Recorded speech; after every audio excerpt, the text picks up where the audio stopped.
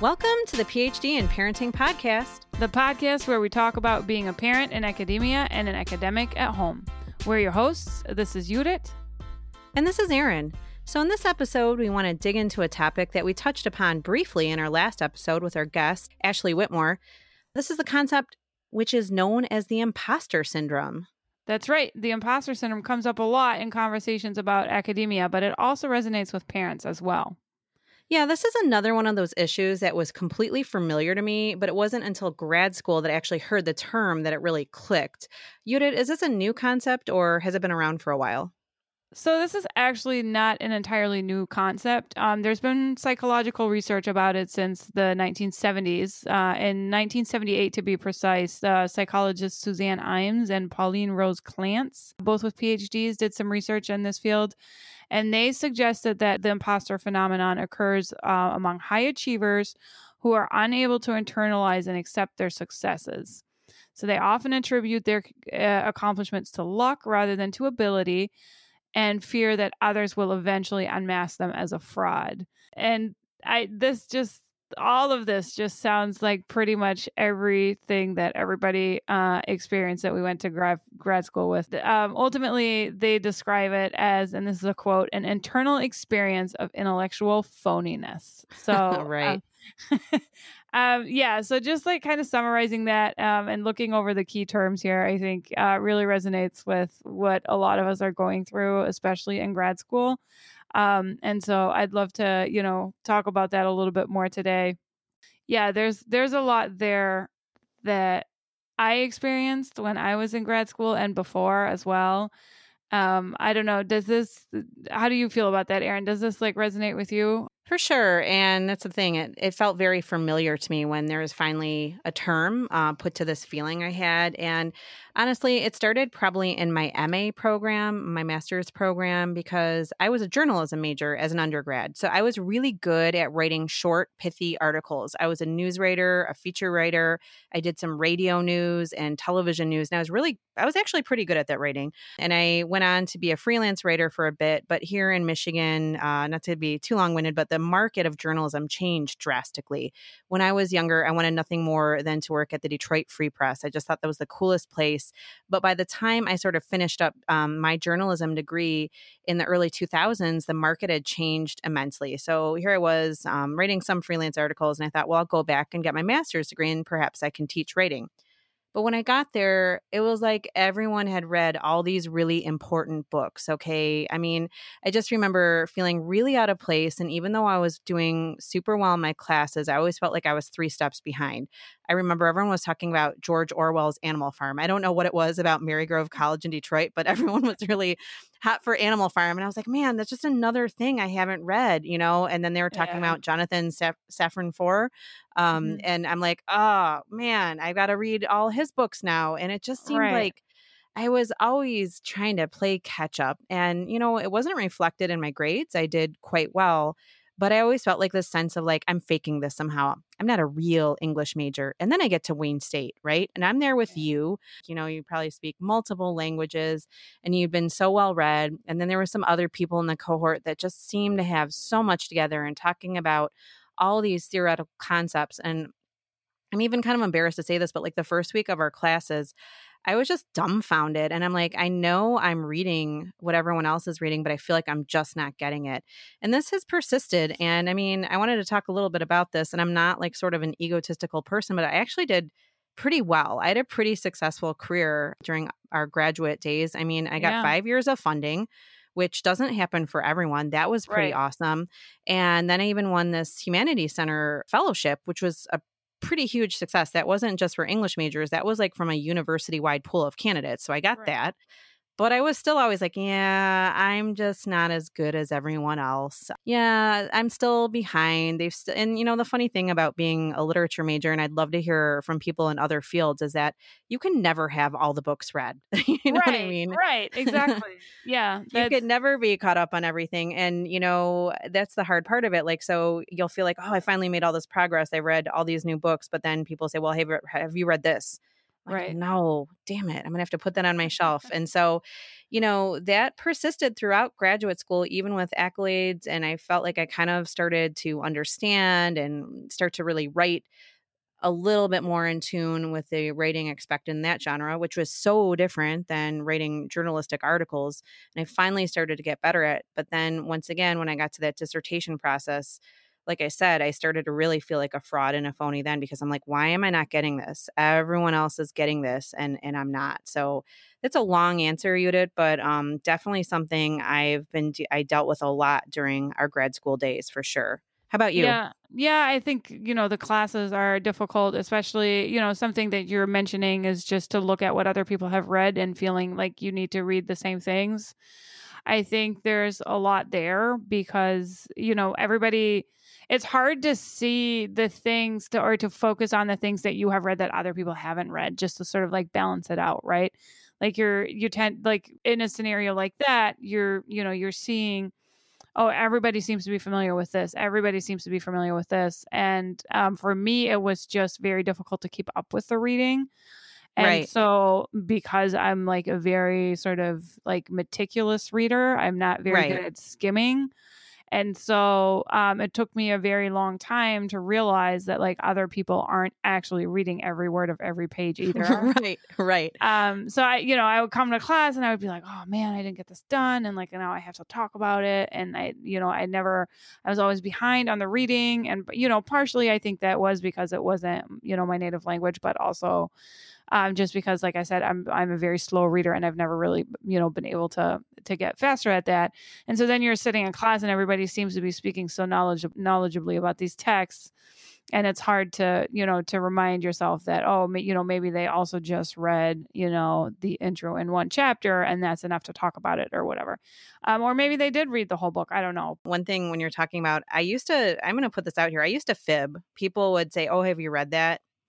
And I'd say yes when I hadn't. And I finally got to a point about midway through where I was like, you know what? Stop lying. It's okay to say Yeah. you haven't read everything.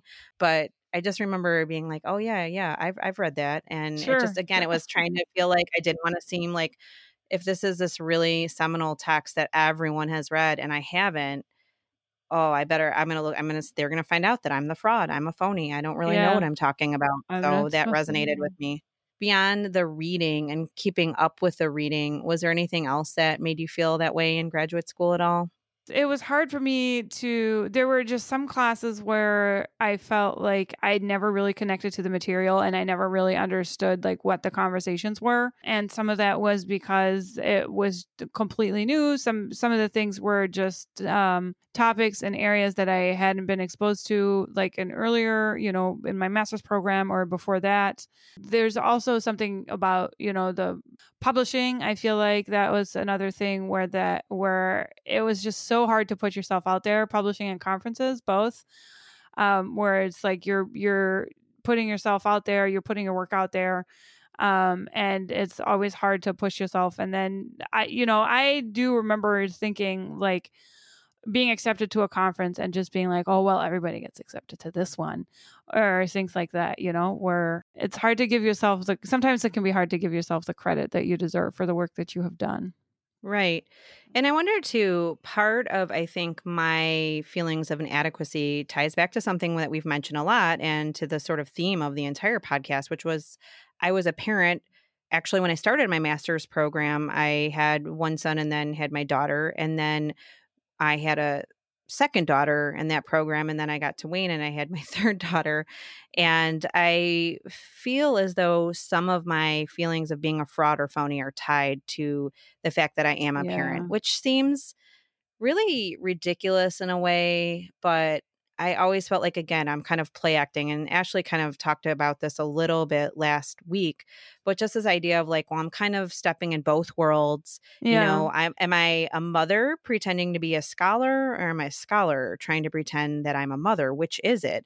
And I think there's a way to negotiate both of those roles, but I sometimes felt like I was doing each a disservice, that, maybe I wasn't keeping up on my reading because I was spending time with my kids, or then maybe I wasn't spending that time I needed to with my children because I was really knee deep in this, heavy reading load. And I know the research that you've done has thought a lot about, this connection to gender and working women and representations of maternity. But I wondered, is there any connection to gender when we're thinking about this imposter syndrome?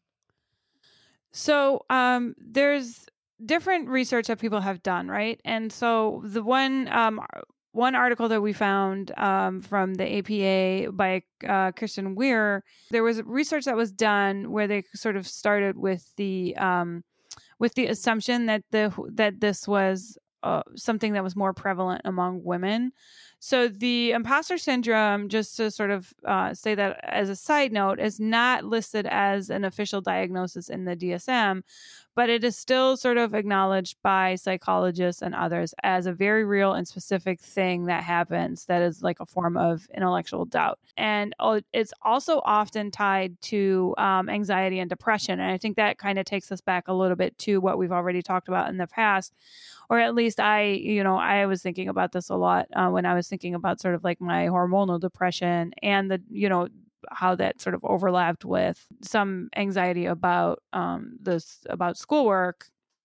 So Kirsten Weir, the article in the APA that we note and that we will link in the show notes, she writes that Clance and Imes, when they first started talking about the imposter syndrome, they thought that it was unique to women, but a lot of people have done more research and have revealed that men can suffer from this just as well.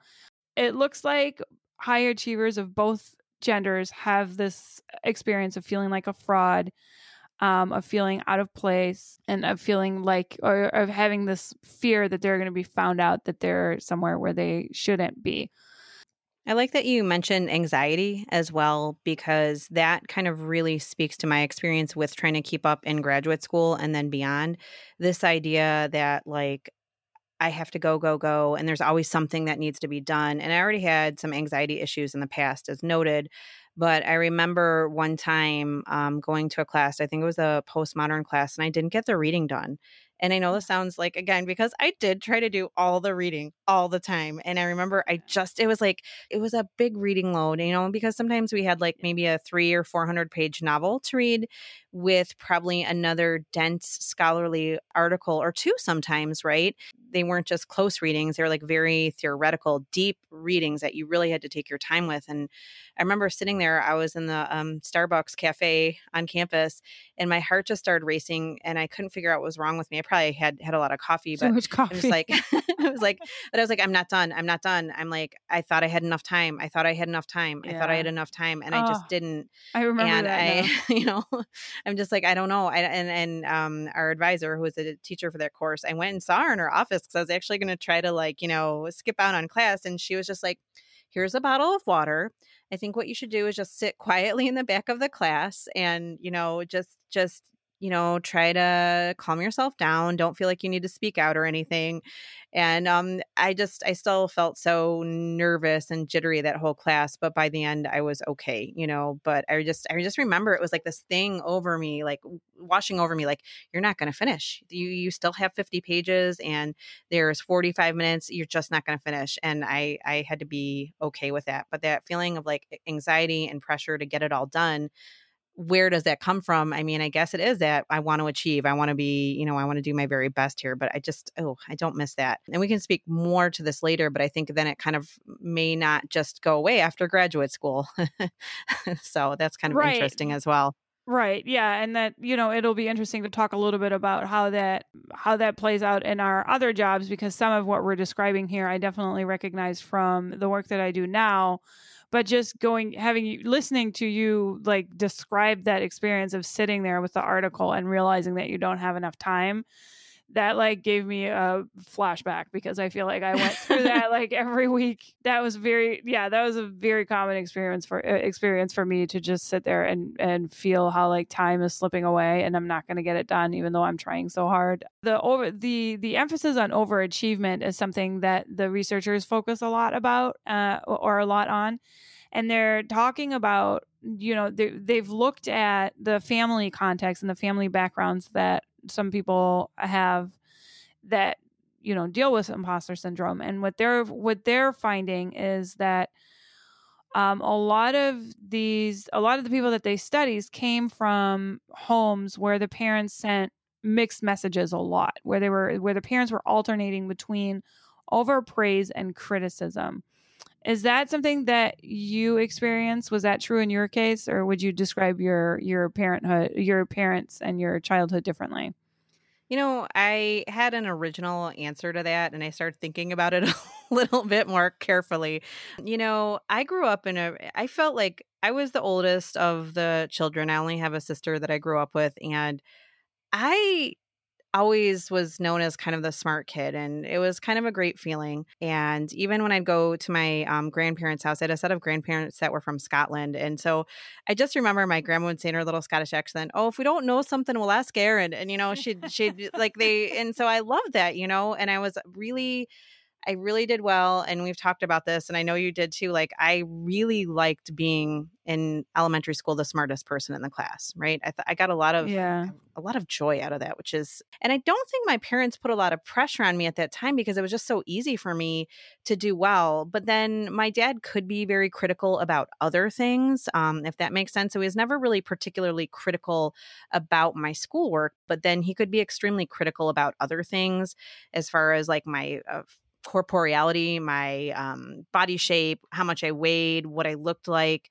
And so that was kind of tough. And my dad and my grandparents, they all were very critical in that realm. So I think I was, when I really think about it, receiving some mixed messages like accolades for my brains, but maybe some put downs for, my massive weight gain in seventh grade or something like that. So there Okay. was a little Yeah. bit more of that mixture there. My mom was always really supportive. I think my mom is like my number one fan, which is good. That's how it should be, I think. Yeah. But was there any part of that that resonated with you, if you want to share? I mean, is that like something that you kind of noticed growing up at all? Well, it actually what you're describing sounds very similar to what my experience was. I think that like for me growing up, it was always just kind of a thing. Like there wasn't pressure that I had to get good grades, and I wasn't good in all subject areas. So especially when I got to high school, there were certain areas that I just like didn't do well in. And I never felt that there was pressure, but I do feel like there was sort of like an expectation. Like it was just like I was getting good grades and that was expected. And not like in a necessary and now that I'm thinking about it, I'm wondering if that expectation sort of put that pressure on me or like had or made me like internalize the pressure in a certain way. I don't think my parents would have ever said anything critical of me if I hadn't gotten good grades or if I had to like retake a class or anything like that. That I don't think that that would have been an issue, but at the same time there was just sort of this general vibe that like I would get good grades, and so I think maybe my own expectation then became that. And so in a lot of ways I was very motivated by good grades, and so I think Right. that's a huge factor where it's like that external motivation, the high achievement or like the goal to achieve highly has to be sort of acknowledged by someone else. It's not that internal motivation. I Right. think that probably has a lot to do with it. Yeah, and I remember asking you if this was like a very American phenomenon because I believe it is, but we always had these like massive award ceremonies all the way Oh through yeah. school from like kindergarten on. So starting in kindergarten, I won a writing award. This is so cheesy and corny that I remember this, but I won an award for something I wrote. And I didn't even write Yeah. it out. Okay, I told the story to someone who wrote it for me, but I got a first place. And I was like, "Yes." And so I still have, because, okay, this probably speaks to this, and I wonder if anyone else has a folder like this, but I still have a folder of all my awards from Oh kindergarten to wow, through that's high so school. neat. It's really funny though. It's kind of dorky, but like this is what we're talking. Like, who else would do that and like have it and have kept it? Like, Yeah. it's traveled to apartments and houses and into my marriage, and I still have this corny folder. I don't know. I think it speaks to like our sort of the way we have internalized things because again, it's not our own pressure. I should mention that I really had a terrible my undergraduate career was not great.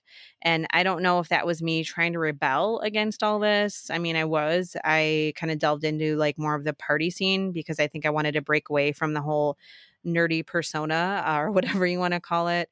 And Yeah. I didn't have a great, it actually took me, I think, almost close to 6 years to finish my 4-year BA. So that was Mhm. another reason, yet again, when I got to my master's program, I really felt like I really have to be high achieving now. I really have to do my best. Let's talk a little bit more about the context of higher education. I think there's something there. You know, there's so many of our friends and colleagues from grad school share this experience, and I was wondering if there wasn't maybe something structural about the academy that sort of exacerbates the problem, or predestines grad students for this experience. And I think there are two things that really set grad students up to experience this. One is sort of something very structural about just research and research productivity and how it is set up in the academy.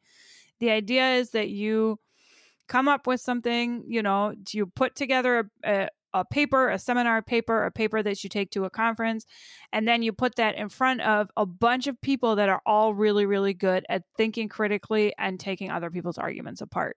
So there's like this mandatory, like you have to demonstrate what you're doing to people that are bound to just like show you how wrong you are because that's Right. their job and that's what they do, right?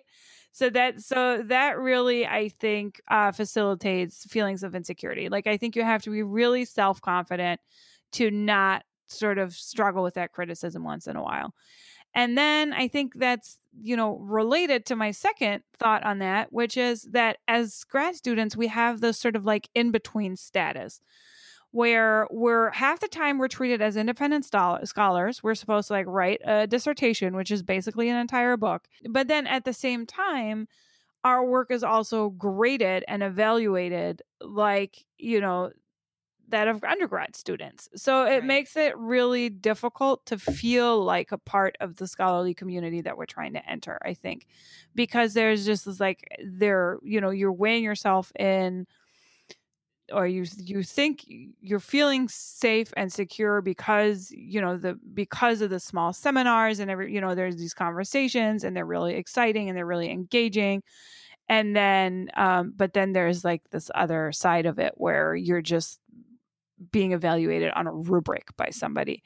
And so it feels almost like a rite of passage, something that you have to like work through on your way to your dissertation defense, so that in addition to like the knowledge that you acquire during your PhD program, you also have to develop a skill set to sort of combat these feelings of doubts. Erin, does that sound reasonable? Did you come up with any good strategies during grad school to help you with this, or?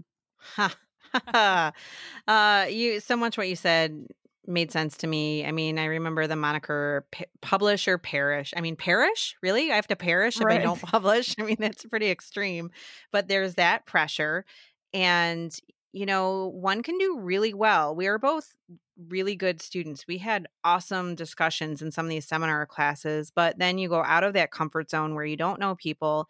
And if certain people are not really comfortable speaking in public, I mean, that's what a conference is. It's like public Yeah. speaking in a room full of really, really, really smart people, as you said, that aren't afraid to tell you what is wrong with your thinking. And that can be Right. really intimidating. And sometimes people are really great and they give you helpful comments, which are framed in a way that is supportive and constructive, but sometimes they can just be downright mean, Yeah. And the funny thing is, okay, so much of what we work with is theoretical. We are looking at words and coming up with this idea of like explaining, building a new understanding through this theoretical framework. And so, Yeah. really, there is always a way to say that something someone said is right. And there's always a way to say that, no, it's actually wrong. And I just sometimes those conferences can be really, really anxiety inducing. They can be really great. And then something else you were talking about too is just the grading aspect of things, right? Getting that Yeah. feedback. I think you have to grow an incredibly thick skin to be Yeah. able to go through all this. I have cried after meetings about my writing. And now I think but I feel like, again, in the structure of it, and I don't want to step on anyone's toes here, but I think there's a sense that, like, well, this is the way it's always been done. I don't want to call it hazing, but in a way, it reminds me of going through these rings of hell because everyone else had to go through the rings of hell. So you're going to Yeah. do it as well. And I often wonder if there's a better way of doing this grad school thing. I think it could be updated. I think it could be updated for Right. the new Yeah. millennium. I have Yeah. nothing else to compare it to. And you mentioned this before. It's like you're writing this book. I've never written a book before. And it's kind of like, Right. okay, as you said, you're off on your own. Do it. Figure it out. Look at a few other dissertations and try to figure out if you're following the generic formatting and style. I think I am, but it can be a time of a lot of self-doubt. And so to me, I have gotten better about this, but here's the caveat, and I love where I work. Again, I can't say enough about the people I work with are all super dedicated scholars. But here's the next phase. So I finished. Did the syndrome go away? No, it didn't. So I continue to have promotions, and that's great. But then I go to the conferences now, and the big thing now is yeah, but you're not in an R1 school, Erin, are you? Right. And all these people are, and so I was at the MLA, which is, arguably kind of the biggest conference in our Yeah. field. The panel I was on, everyone else was from really top tier universities. And so I thought, what the hell am I doing here? What gives me the right to Yeah. even talk with these people or be in this panel? And so it didn't really go away. So now I have just this other whole thing, which is, well, you got the PhD, you've been published, you've written book chapters, but you're still not really like these other people because they're at Duke and they're at Harvard. It was the Yeah. ASAP conference too. That one was pretty overwhelming as well. And then it's like sometimes you're in a room with like people you've quoted in your work. So I think it's fair to say that the feeling of being an imposter or a phony in some way has continued to resonate. It just manifests in a different way. I'm feeling it in different contexts and different areas of my work. So, did you feel like this manifested or changed at all during other stages of your academic career? With the job market, I feel like Right. I would like kind of made it through the grad program okay. And then once I got to the job market stage, I was like, okay, this is not this. I'm not going to be able to handle this. So Right. Right. I think there it was just like, yeah, part of the same thing. Like, why, what do I have to offer? Like, what does my dissertation even speak to? Like, nobody, is looking for somebody in this particular field. Like, there's always already somebody who checks way more boxes in the Ha. application, and why even try, kind of thing. So But I hate um, hearing that too, because then I've heard of other folks that maybe didn't have the most stunning dissertation, but they just sell themselves, And then I've heard this other thing like, it doesn't matter what the job ad says, if you have if you can do some of the things it's asked for, you better be applying to it. And I'm like, really? But, yeah, I I've, just like never really bought into that because right, I just there's not at a job market where there's like 600 applications to a job posting. Like, I right. just, or 800 or 900 or 1,000 or however many they're getting right now. I don't know. If anybody's listening that's been on a hiring committee recently, I would love to hear some numbers. But Right, right. What about applying for alt academic careers? Do you think that that feeling of being an imposter still resonates when you are applying for a job that is not a teaching position? you're facing, if that's the challenge with the academic job market, you're not going to fix it by going on a different job market, because then you're even more out of place, and it's even more like you have other people that you're competing with, other people that have qualifications that are more geared towards what the job description is. So, it's always an issue, I think. Yeah, so there's a lot to talk about there. Keeping all of this in mind, it's interesting that the APA, or the American Psychological Association, offers a number of quick tips to kind of start thinking about how to negate this feeling of being a phony, like recognizing your expertise and remembering what you do well, realizing that no one's perfect, trying to change your thinking. And then it does suggest talk to someone that can help. And so, yet again, counseling, therapy, these are things that are incredibly helpful to people.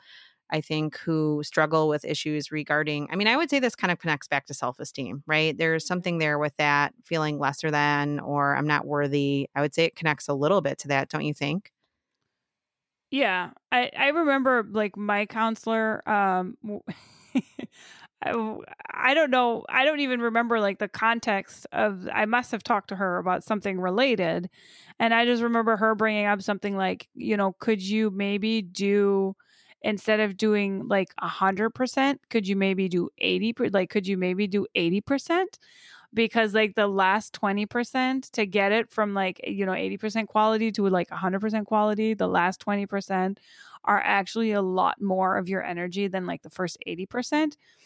And I was just like, I don't think I could do that. Right, right. Like just kind and, of, right, and right. so that was, so I think, having so the idea of like talking to somebody, yeah, I think that's probably a good idea, because they can give you some different perspectives on, like just some different ideas that, just different ways to think about this goal of perfectionism, maybe, or like even just to confront you with your own perfectionism. Like I didn't realize that was how I was approaching things until she asked me that question, and I had to be like, I don't know that I can do that.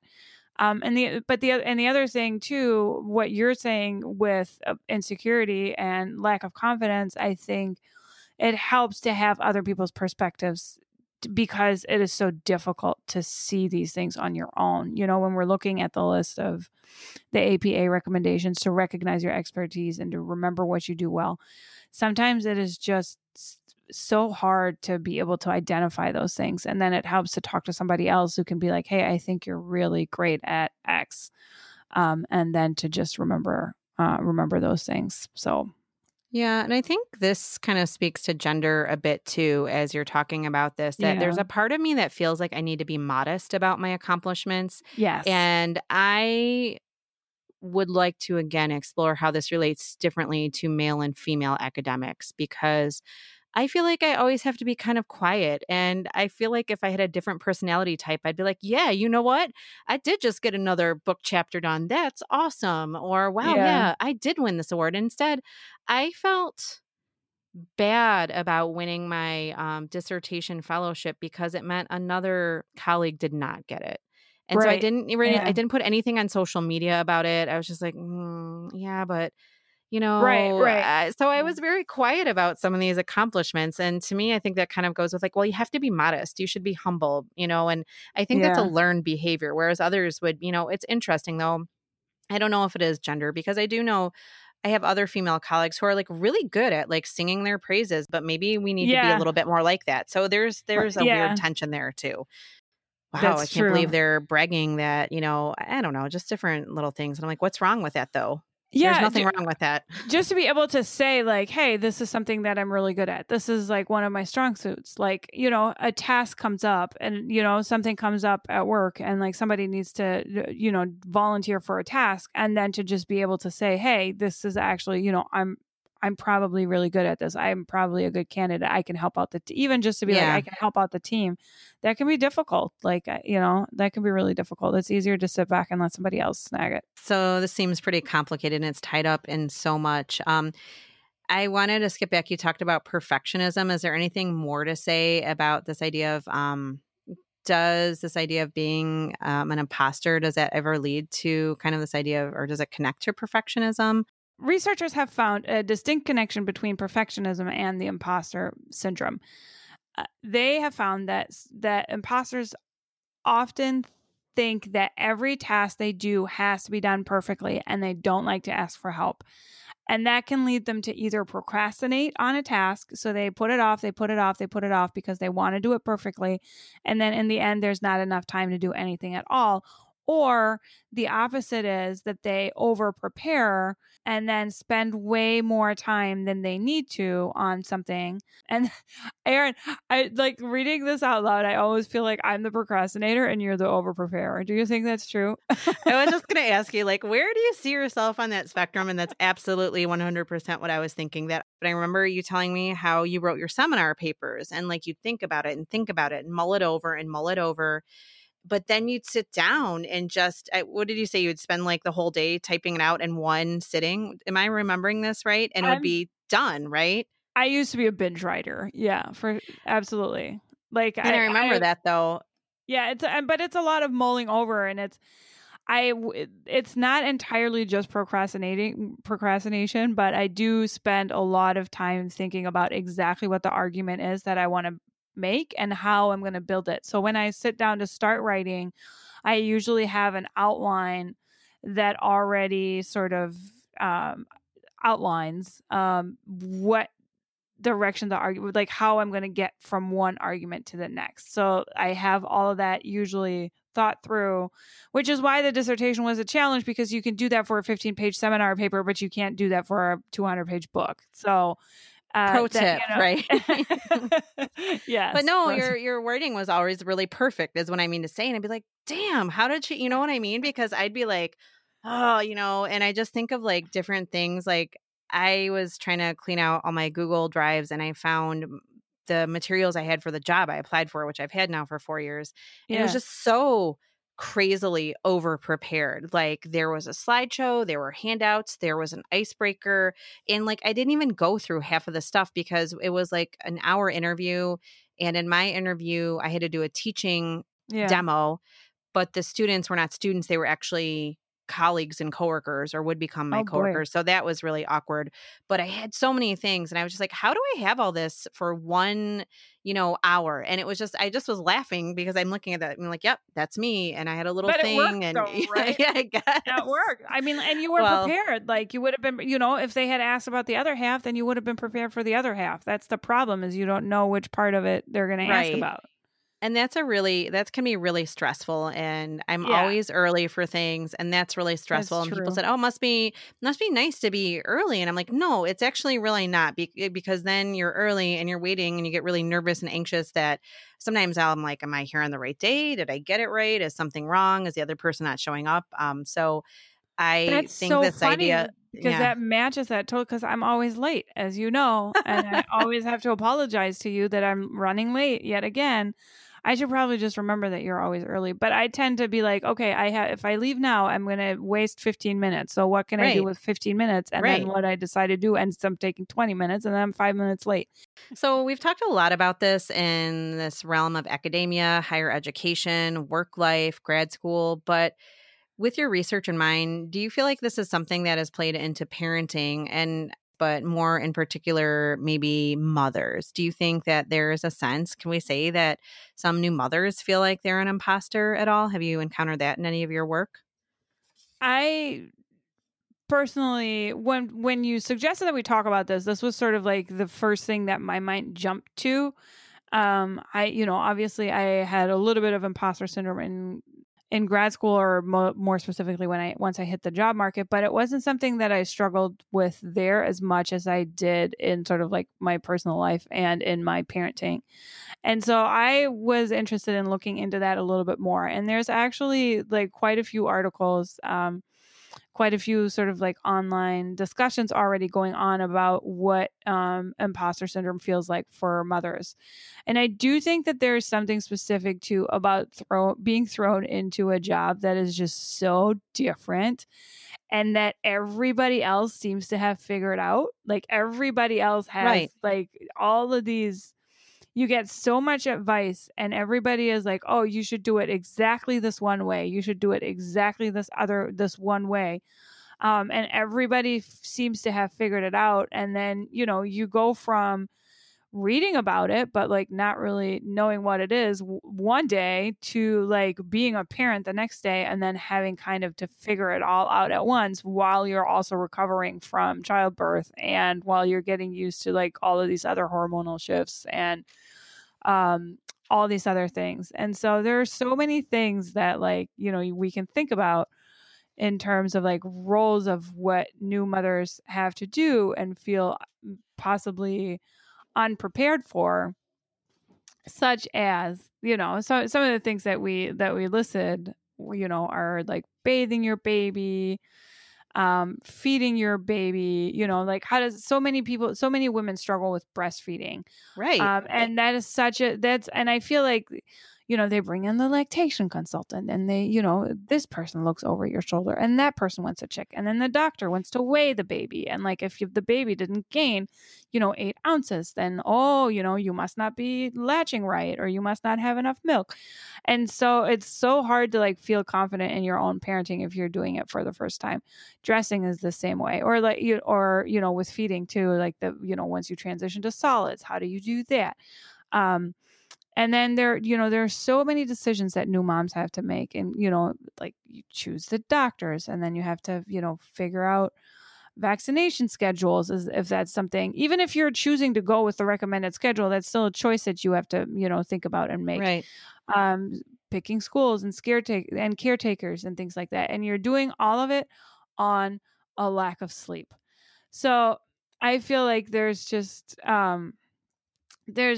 so much going on that when you first start, being a mom, everybody seems to have figured it out. There's advice coming from all different directions, but all of the advice is conflicting. And so for me, it was really difficult to gain that confidence.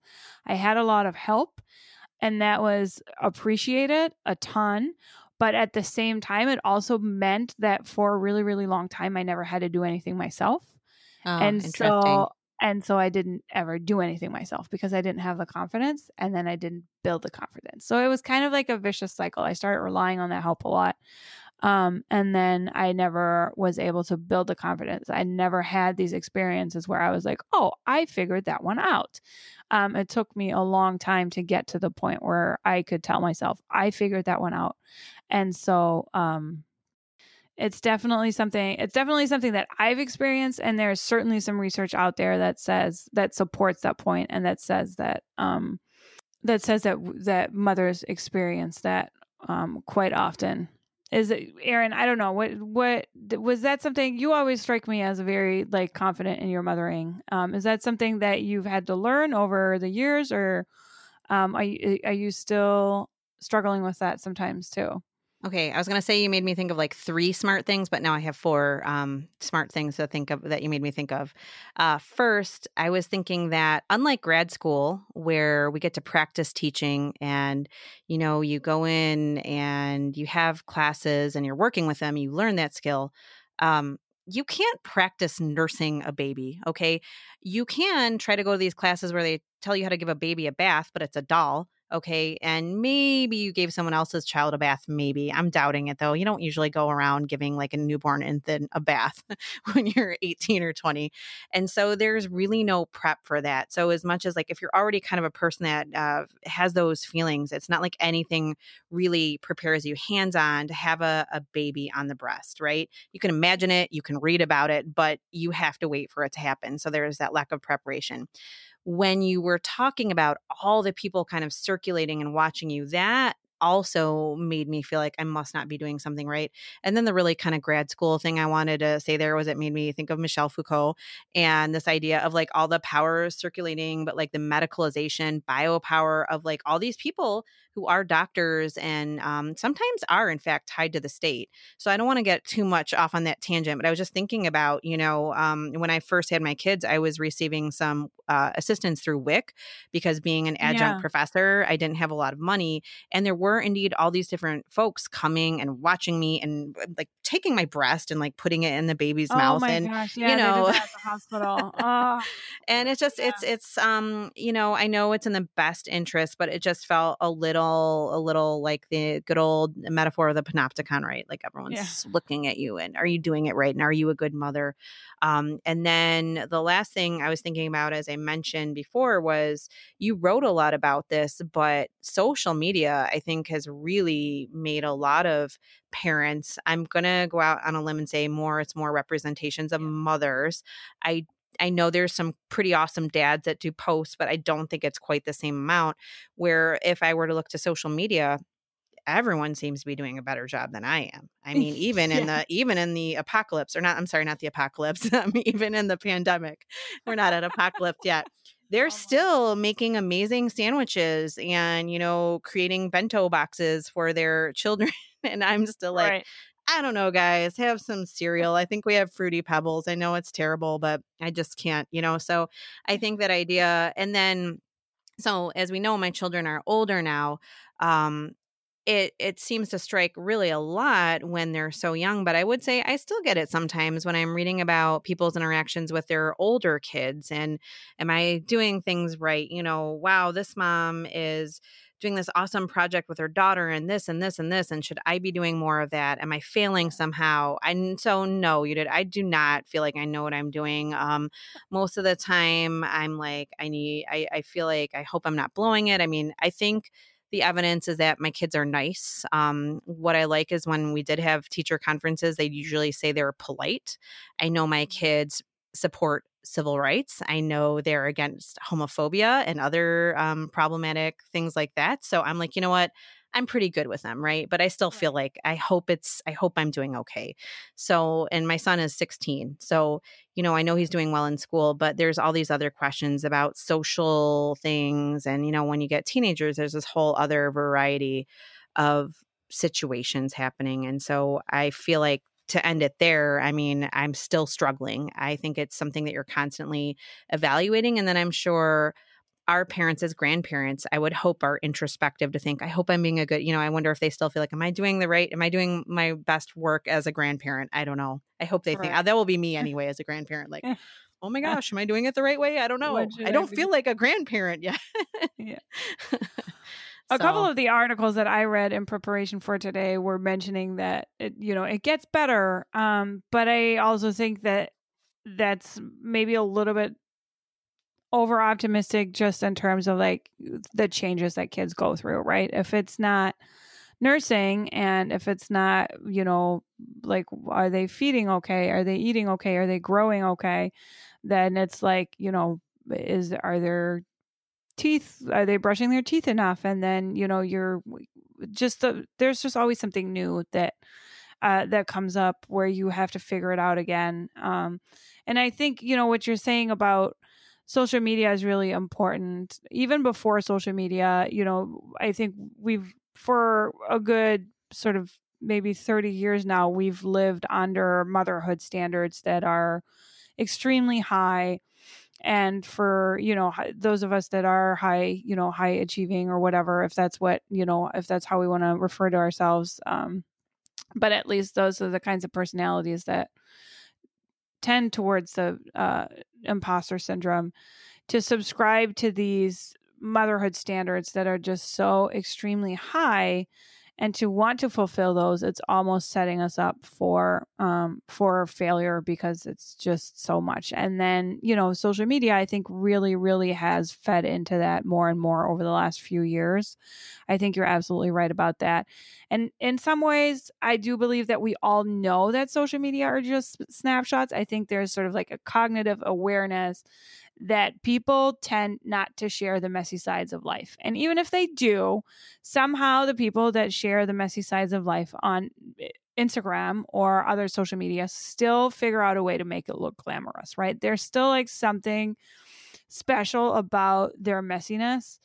But what I really realized just recently was the way that, we're comparing ourselves to others is like a combination of multiple online personas, right? So like you follow all of these different moms on social media. Like for me, obviously I'm most active on Instagram, but I'm sure Facebook is still the same. You have some moms that make all the sandwiches or that bake all the breads during the quarantine. And then you have some moms that do all the art projects. And then you have some moms that have really great book recommendations. And some moms sew their own clothes. And some moms have like really nice, like clean houses or whatever. And then when I see that in my Instagram feed, it's hard for me to forget sometimes that one single mom does all of the things, right. But somehow it becomes this like ideal of a mom that does all of those things. And so it's hard to forget that, most, the women that are posting these things online post like the one thing that they're really, really good at a lot, especially when you have themed accounts. And then, so I might have one thing that I'm really, really good at, but I'm trying to like do all of these things. And at the Right. same time, I might be good at something that's not Instagrammable. Like, Right. what if I'm really good at, what were some of my hypothetical examples? My hypothetical example that I thought of was pretend play. I really hate pretend play. I'm not good at it at all. But it's my example. What if I'm really good at that? How am I going to put that on Instagram without Right. ruining the moment? Like if you Right. can't Like, stop, get stop, your, stop. Wait. yeah, I got to film this. Right. So I think there's two sides, right? Like taking all of these different pieces and piecing them together as like one ideal is obviously detrimental, but and not focusing on whatever one or two strong suits we have, and then to think about what's Instagrammable, like. So but the question sometimes does become like, if I can't even bake a nice cake for my kid's birthday, like what am I even doing being a mom, right? Kind So of. And you mentioned that, on some level, we know that this isn't what their day to day life is like. But I also knew that the Brady Bunch wasn't real, or Mrs. Cleaver on Leave It to Beaver, or any of those other, to go back, I would say even, to like the golden age of television. I knew that those moms weren't quote unquote real, but somehow there's this like, the ideologies kind of shape us and they're stuck there, right? Just like I know rom-com movies are corny, but there's a part of me that still believes in some really silly love at first sight because I've been, I don't want to say brainwashed, but they've influenced me and I've seen enough of those things to kind of think, well, maybe. So I'm not saying people on Instagram are like Carol Brady on the Brady Bunch, but maybe a little. So I don't know. No, I love, and I love social media. And I think it's been actually a really great way to like stay in touch with people over this yeah. pandemic. But I think we've had a really rich conversation today. And I wanted to ask you, kind of in tune with this whole theme of this episode, which is the imposter syndrome. We don't really necessarily have a hack, but you had some really great ideas for maybe kind of helping us work through this. And I wanted to know if you would share those ideas to kind of, and maybe they're hacks, but maybe they're just ways of reminding ourselves that we do belong and that we're not imposters and that we're not phonies. So, what were those ideas that you had? Right. So the first idea that I listed is definitely comes from like my journaling, the journaling side of me. And so this is something that experts suggest a lot, is just to keep a list of your accomplishments, whatever they are. An article that you got published in a really good journal, or, student evaluations that went really well, or, whatever it is that you can think of, whenever you accomplish something, just write it down, keep a list, and make sure to know where that list is and to pull that list out when you're feeling down about yourself. And a related idea that I have and that I've used in the past too, this goes back to my master's advisor. Actually, my master's thesis advisor always gave her students copies of her letters of recommendation for that very reason. She said, we all at some point get to a point where we're feeling out of place, where we're feeling low about ourselves, where we're losing confidence in our ability, or, the trust that we're in the right place. And I know that not everybody does that, but if you can get people who are writing recommendation letters for you to share them with you, then again, keep them handy and just read them every once in a while, because other people have such a great perspective and they're so good at identifying things about ourselves that we don't really necessarily see ourselves, that just to read that from another, it feels like I feel less self-conscious about it. Like, I'm not very good at like telling myself all these things that I'm good Right. at. Like, I don't keep like you have a great smile posted on my mirror, because I just feel silly about that. But if it comes from somebody else, I can take it a little bit better.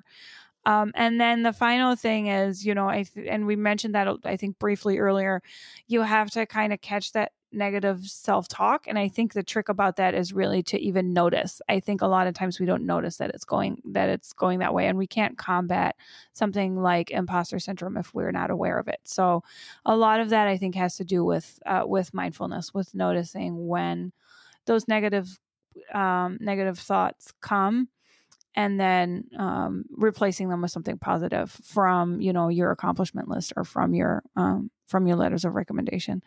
So I hear that meditation helps a lot with that. I don't make time for that, unfortunately, as much as I would like to, but that's one way, I think, one thing that people have tried successfully, just to kind of catch those thoughts and then replace them with something more positive.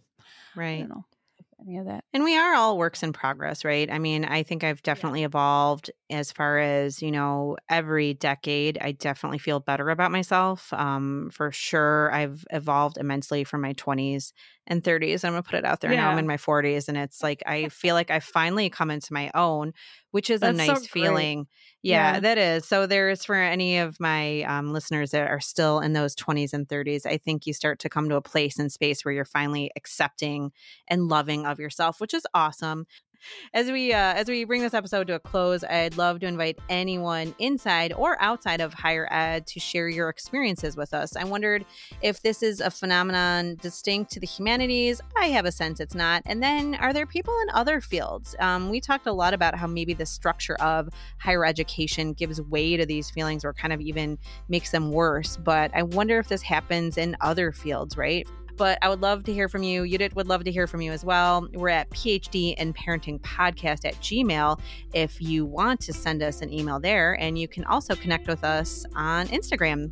The Instagram handle, again, is PhD in Parenting. And if you're still listening, if you've made it this far and you like what you're hearing, I'd also encourage you to leave a review, subscribe, or share us with a friend. Until next time, thanks for listening.